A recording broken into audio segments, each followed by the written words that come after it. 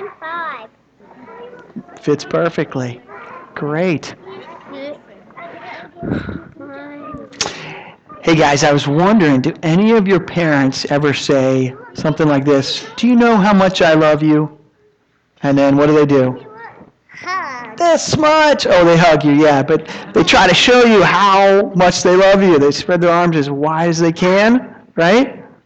I wonder what would happen to So today, the passage that we're going to talk about here in Big Church is that we'll never know how wide and how high and how deep Jesus' love for us is. So let me pray for you guys as you leave. Lord God, thank you for these children. Thank you for their lives, for their families, for their growing in every way. But we pray that they are growing spiritually and that they would know from a young age your great love for them.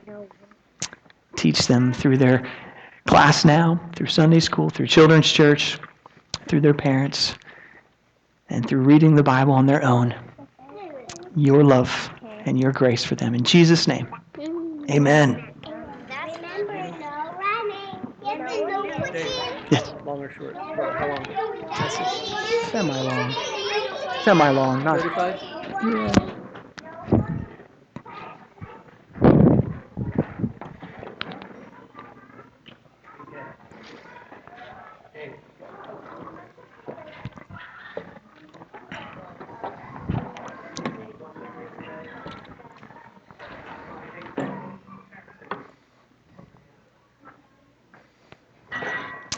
Well, good morning. If I haven't met you yet, my name's Dave Dorst. I'm the associate pastor here. And many people know my wife and I have been traveling. We just got back from Europe for our 20th anniversary. You'll have to suffer through many sermon illustrations about that for a while, probably. I think my body is definitely still on Europe time. I'm hungry. It's about dinner time there. I've been waking up at 4 a.m., which has worked pretty well to take my parents to the airport at 5 a.m. or to work on a half-done sermon this morning. So I think we got it together. So if you've got your sermon outline, you might want to pull that out. We live in a world that loves to keep score, to quantify things, to compare things. We need to know where everything ranks. We need numbers. We need to know who's the best and where everyone falls in below them. So everything in life gets measured. Since the baseball playoffs just started, I'll start there. I mean, how many things get measured in baseball? And you thought Dr. Dave was the only one that talked about baseball. But think about, you can go into the statistics deeply in baseball, right? You've got batting average, on-base percentage, career home runs, ERA, stolen bases, how well a guy hits against left-handed pitchers versus right-handed pitchers. There's no end. Now, I'm sure you could watch games and just sort of watch and see who scores more and who wins, but what fun is that, right? The true baseball fanatics want to know the numbers. They want to know everything. And how would I know that David Ortiz, Big Papi of the Red Sox, is one of the greatest players of all time? Well, got to look at the numbers, right? He's hit over 540 career home runs, which is 17th on the all-time list, right? He set the Red Sox season home run number at 54. He's been a very vital contributor to 3 World Series. He's been an all-star 10 times. This is his last year. He's retiring after the season, and he's still putting up amazing numbers. 38 home runs, 127 RBIs, 315 batting average. I can prove to you that Ortiz is great because I can point to the numbers. And life outside of sports gets measured too, right? We can find out who the richest people are, the list where everybody ranks from Forbes magazine. We can find out the median income in every county, Loudoun County. The average test scores, graduation rates. We can find out political polls, how the presidential candidates are doing. We have to have numbers on these things, right? We have to make basic comparisons to know who's ahead, who to admire, to understand, and to wrap our brains around them. But there are some things in life that can't be measured, right? According to today's passage, there are two things that you can't measure in God. There are many, but this passage talks about His love and His power. There are no rankings. There's no percentages. There's no comparisons. Our usual way of sizing up people and situations don't work when it comes to understanding God, who is vast, infinite, and immeasurable. So let's continue our series in Ephesians. Picking up where we left off, turn with me to Ephesians 3:14 through 21.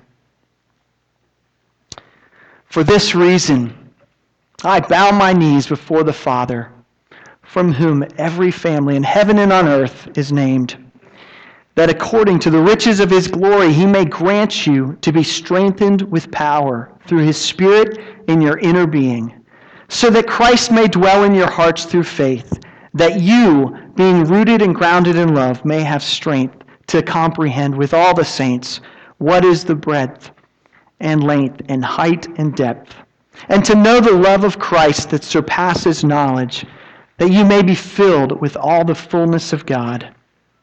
Now, to Him who is able to do far more abundantly than all that we ask or think, according to the power at work within us, to Him be glory in the church and in Christ Jesus throughout all generations, forever and ever.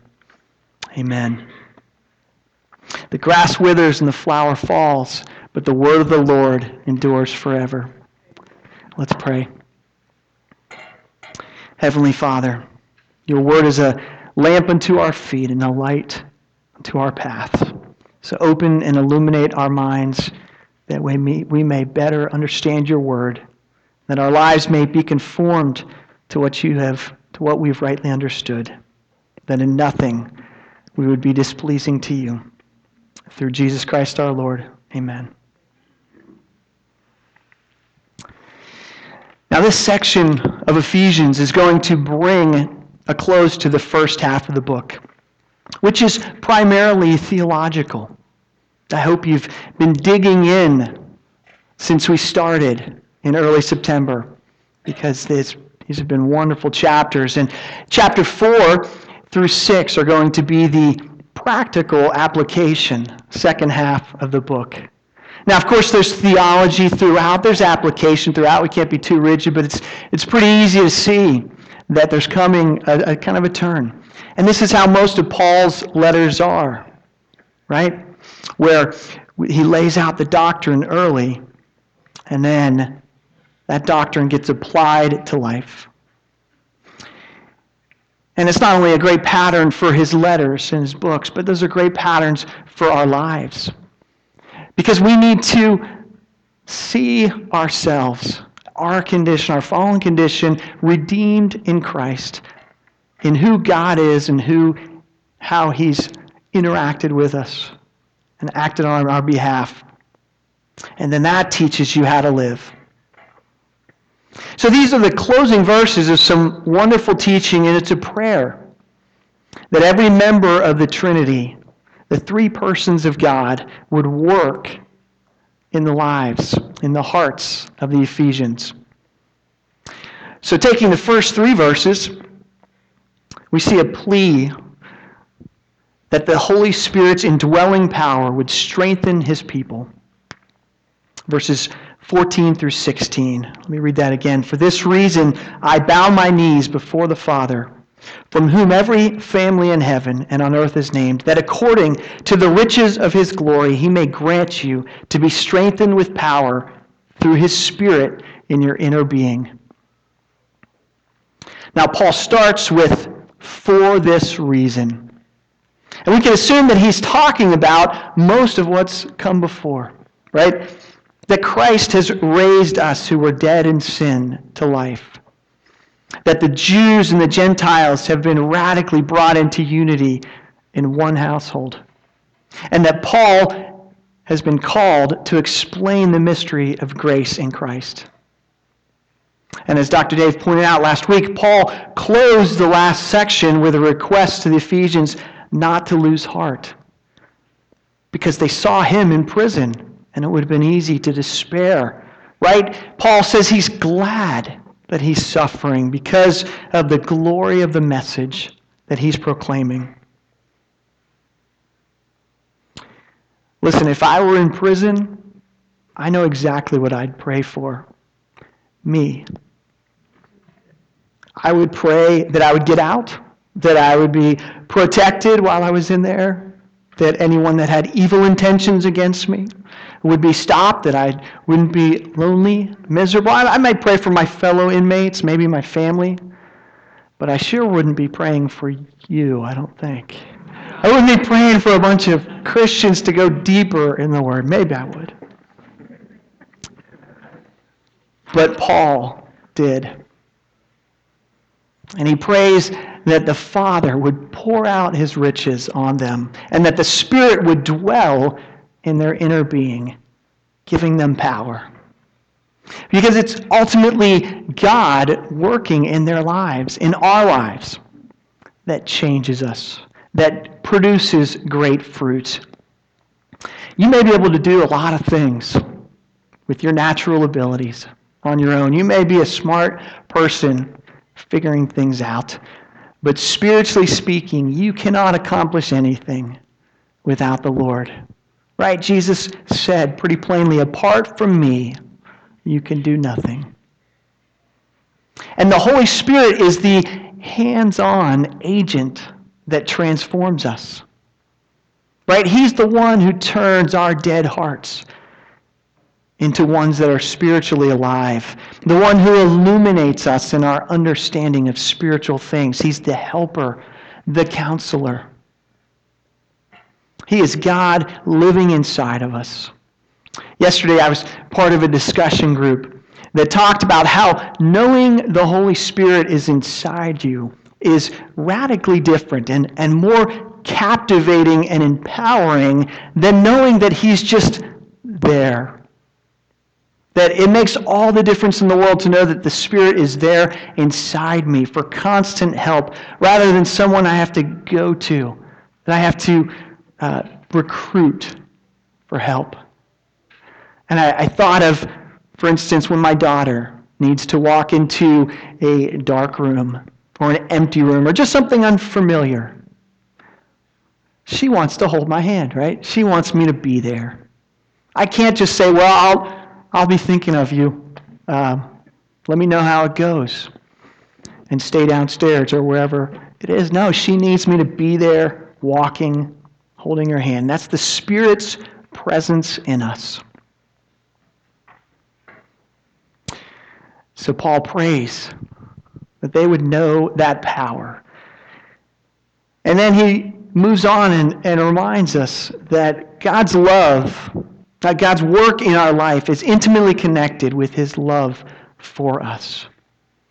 Remember back in chapter 1, there was a quick phrase, in love, He predestined us.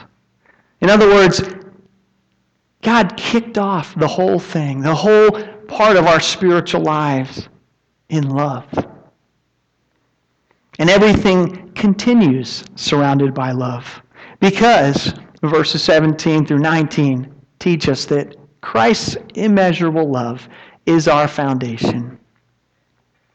Let me read that. So that Christ may dwell in your hearts through faith, that you, being rooted and grounded in love, may have strength to comprehend with all the saints what is the breadth and length and height and depth, and to know the love of Christ that surpasses knowledge, that you may be filled with all the fullness of God. Now, Jed's already prayed for our good friend, the pastor in Nassau, Bahamas, Bryn McPhail. And if you're a Facebook friend of his, he posted pictures of the damage in his yard. His family's safe. His church is safe. Doesn't know about all of his family members or church members. But there was a huge tree that fell in his yard. And thankfully it fell just right so that it didn't crash through his house. But he posted another one of this tiny mango tree that was still upright. The wind hadn't taken it. Didn't have enough weight. Right? And I see a picture of being rooted and grounded in Christ's love in a tree that would survive a hurricane. And the bigger they are, I think the deeper their roots need to go. Our lives are like that. We need roots down deep. What's the greatest love you've ever known? Maybe it's your parents, your spouse, someone else who's been exceptionally kind and giving to you throughout your life. Human relationships that are built on love, where both people or one maybe give to one another, is a beautiful thing. There are just millions of songs and stories that have been written describing it.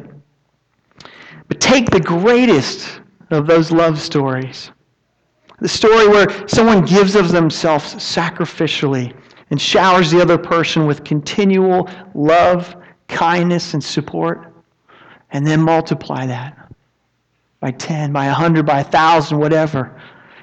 And you've just started to understand and get a picture of the love of Christ.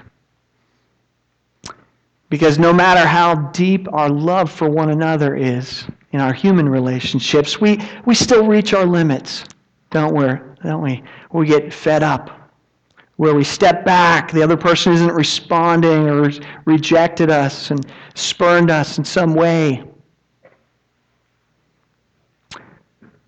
But however deep you've sunk in sin, however many times you've spurned his love, no matter how far you've wandered, Christ's love is still there for you. How do we know this?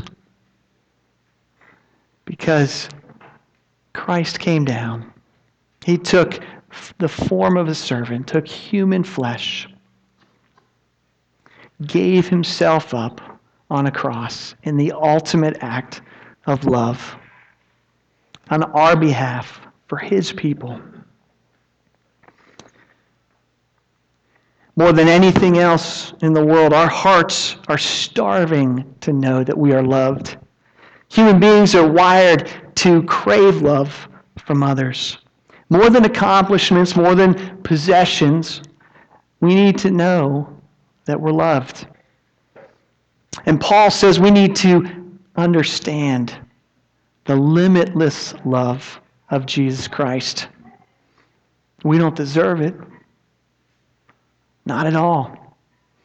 But Jesus loves his people, and those who know that are rooted. Life can throw awful things at them: failure, pain, grief, persecution, whatever. And those rooted will stand. They will endure because their foundation is sure. Yeah, they'll be tested. It'll be difficult. But Christ's love is our sure foundation. So we see that Jesus' love fills us. Now the last section reminds us that God's immeasurable power works in and for us. Look at verses 20 to 21. Now to him who is able to do far more abundantly than all that we ask or think, according to the power at work within us, to him be glory in the church and in Christ Jesus throughout all generations, forever and ever. Amen.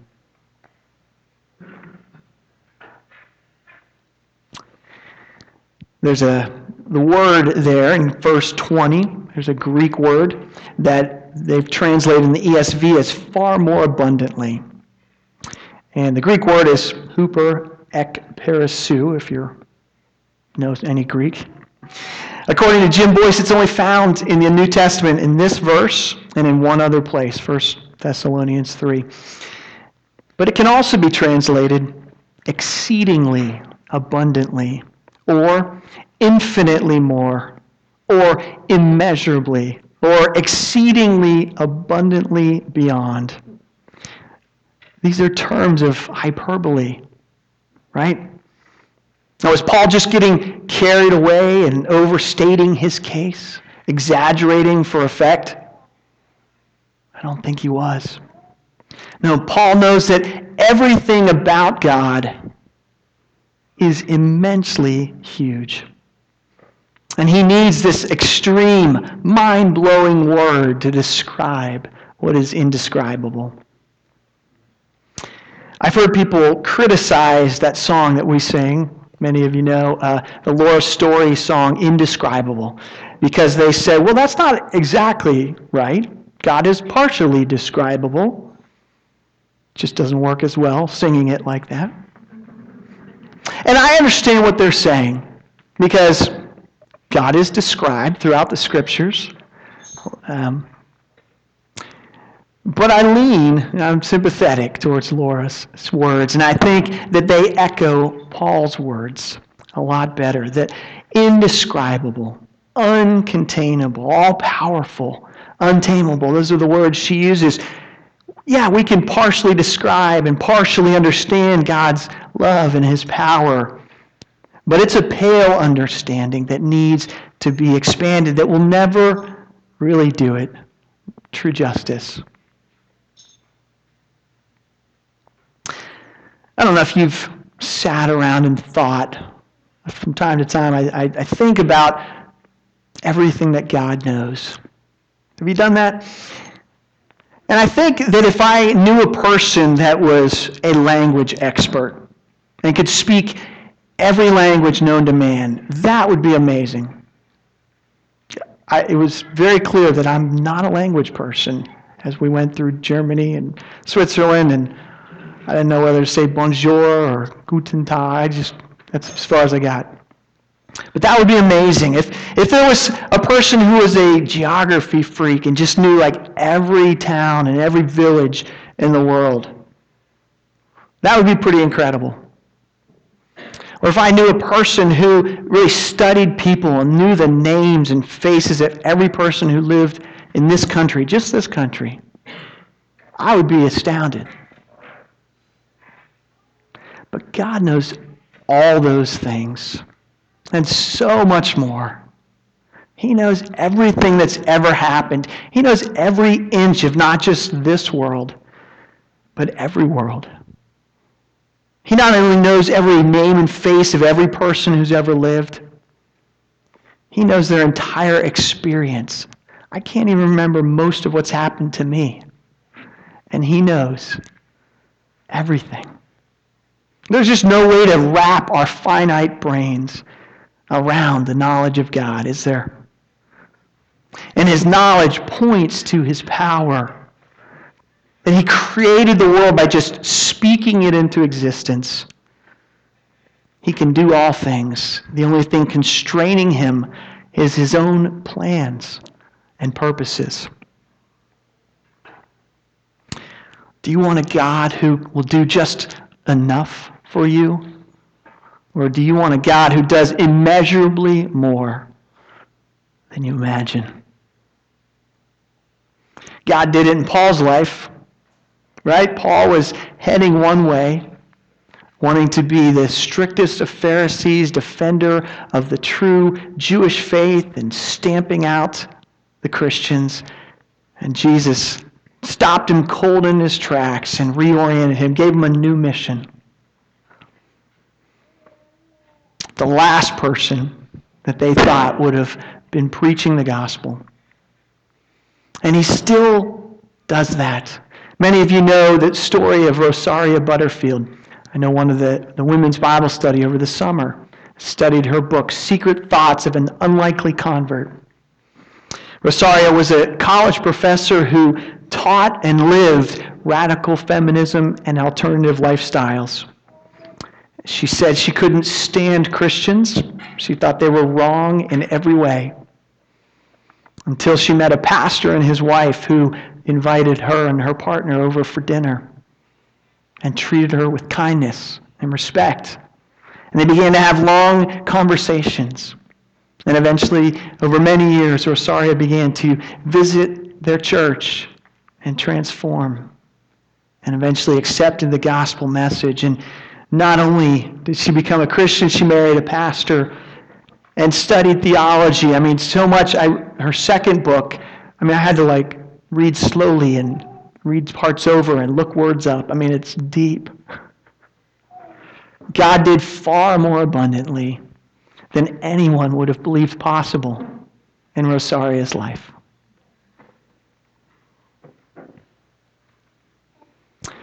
So what do I want you to do with this? I want you to seize the truth of God's great love and His great power and be filled with it. Go back to verse 18. In the ESV it says that you may have the strength to comprehend. And then it goes on to understand Christ's love. But other translations don't use comprehend. They'll say understand or grasp. And I'm sorry, I'm going to use a second Greek word. I don't know if there's a limit, or I'm not trying to impress you. This just makes a really good point, okay? And the word is katalambano. And I looked it up because it means a couple other things.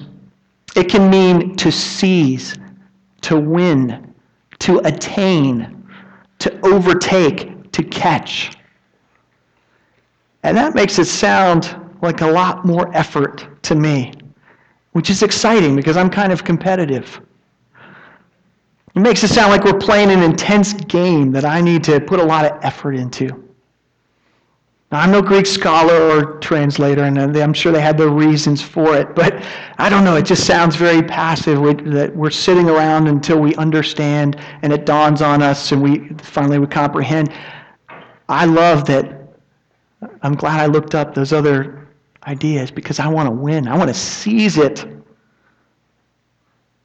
It's now like a dare, like a challenge that no matter what's happening in your life, no matter how distant you feel from God, no matter how bored by life or beat down you are from your circumstances, frustrated, disillusioned, I don't know where you are, but you can turn that around. You can strive and seize and ask God to give you strength to understand that Jesus loves you deeply. Work at it. Catch that vision and believe it. And now the temptation, of course, is to look soon for those overwhelming things that God's going to do in your life. And I can see someone saying, well, I went and prayed, and I was expecting a miracle from the Lord and exceedingly abundantly, all that stuff you said. And after a couple weeks, nothing. I think that's like a farmer or a gardener that just throws seed down and then it's going to rain, and after it rains, he looks down and says, see, I knew this planting, watering thing wasn't going to work. There's no fruit or vegetables coming up. No, of course, that's not how God works. He could. But it's unlikely that God is going to be like a fast food order. We're going to have to strive for it. We're going to have to work in step with Him. Labor in prayer. We're going to have to seize things for a long time. Eugene Peterson calls it a long obedience in the same direction. But we must be confident that God can do great things. Now there's a little phrase at the end. To him be glory in the church. And here's my obligatory travel story. As Kath and I were traveling around Europe for the last 2 weeks, we got to see a lot of great things. And the main reason we went to Western Switzerland is because I love church history, and I knew it was an opportunity to visit some cool sites. And so we got to go to Grossmünster in Zurich, which is where Ulrich Zwingli and Heinrich Bullinger both ministered. And Zwingli certainly was one of the towering figures in the Protestant Reformation. And so Grossmünster is the cathedral, the church, where he preached. And then we went down and saw St. Peter's Cathedral in Geneva, which still has John Calvin's chair. I would have sat in it, but they were watching, so it's got a picture next to it. Because that was where Calvin's main pulpit was, right? And these are impressive churches, even though they're not like the Catholic churches. There's not quite the gaudy artwork and shrines and everything going on, but they're still massive, beautiful cathedrals. And amazing things happened there hundreds of years ago, right? Powerful flames of revival, renewal were lit. People read the scriptures in their own language for the first time and devoured them. And the Reformation took hold. And today, those churches are tourist attractions. Right? I think they both have Sunday services, but they're small. And it's nothing compared to what it once was. One might even say that God's glory has departed from those churches. And so I was very sad thinking about how far those centers of godly renewal had fallen throughout the centuries and how little of Europe is Christian. And yet how easily could God bring revival in Europe? And how much has he blessed other lands like South Korea, China, parts of Latin America? And of course I think of America and our church and how we can stay faithful to God in difficult times. And I'm reminded that God promises great things for individuals, certainly, but he also promises them for churches, for communities of believers, right? Wasn't Ephesians written to a community? And so I want us to remember and believe that God can do immeasurably more than all we ask or think in this church, as well as in our lives. What would that look like? How will you be a part of it? I don't know. But we serve a God whose love we can never exhaust and who has the power to do all things. And he's waiting for us to strive with him. And all those who believe that the Lord loves them greatly and that he has done and will do great things said, Amen.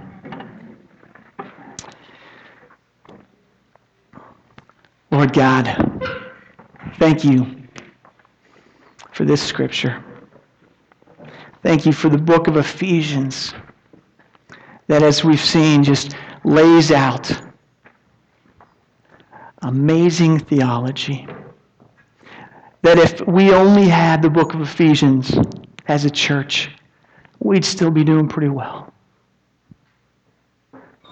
That we can study it deeply and learn new things every time we look. And thank you for Paul's passion for his people. May we share that passion for those in our church, those in our community, and those around us. And thank you, Father, Son, and Spirit, that you work You work in our lives, that the Holy Spirit fills us, strengthens us, accomplishes spiritual things through us. Lord, thank you that we can know the love of Christ, even as we can never go beyond it. It's too vast, too deep, too high. And once we are in Him, His love carries us through. God, thank you that you know our needs. You know the plans that you have for us. God, you know all things about us. And you can accomplish great things. So we pray that we would look for those great things.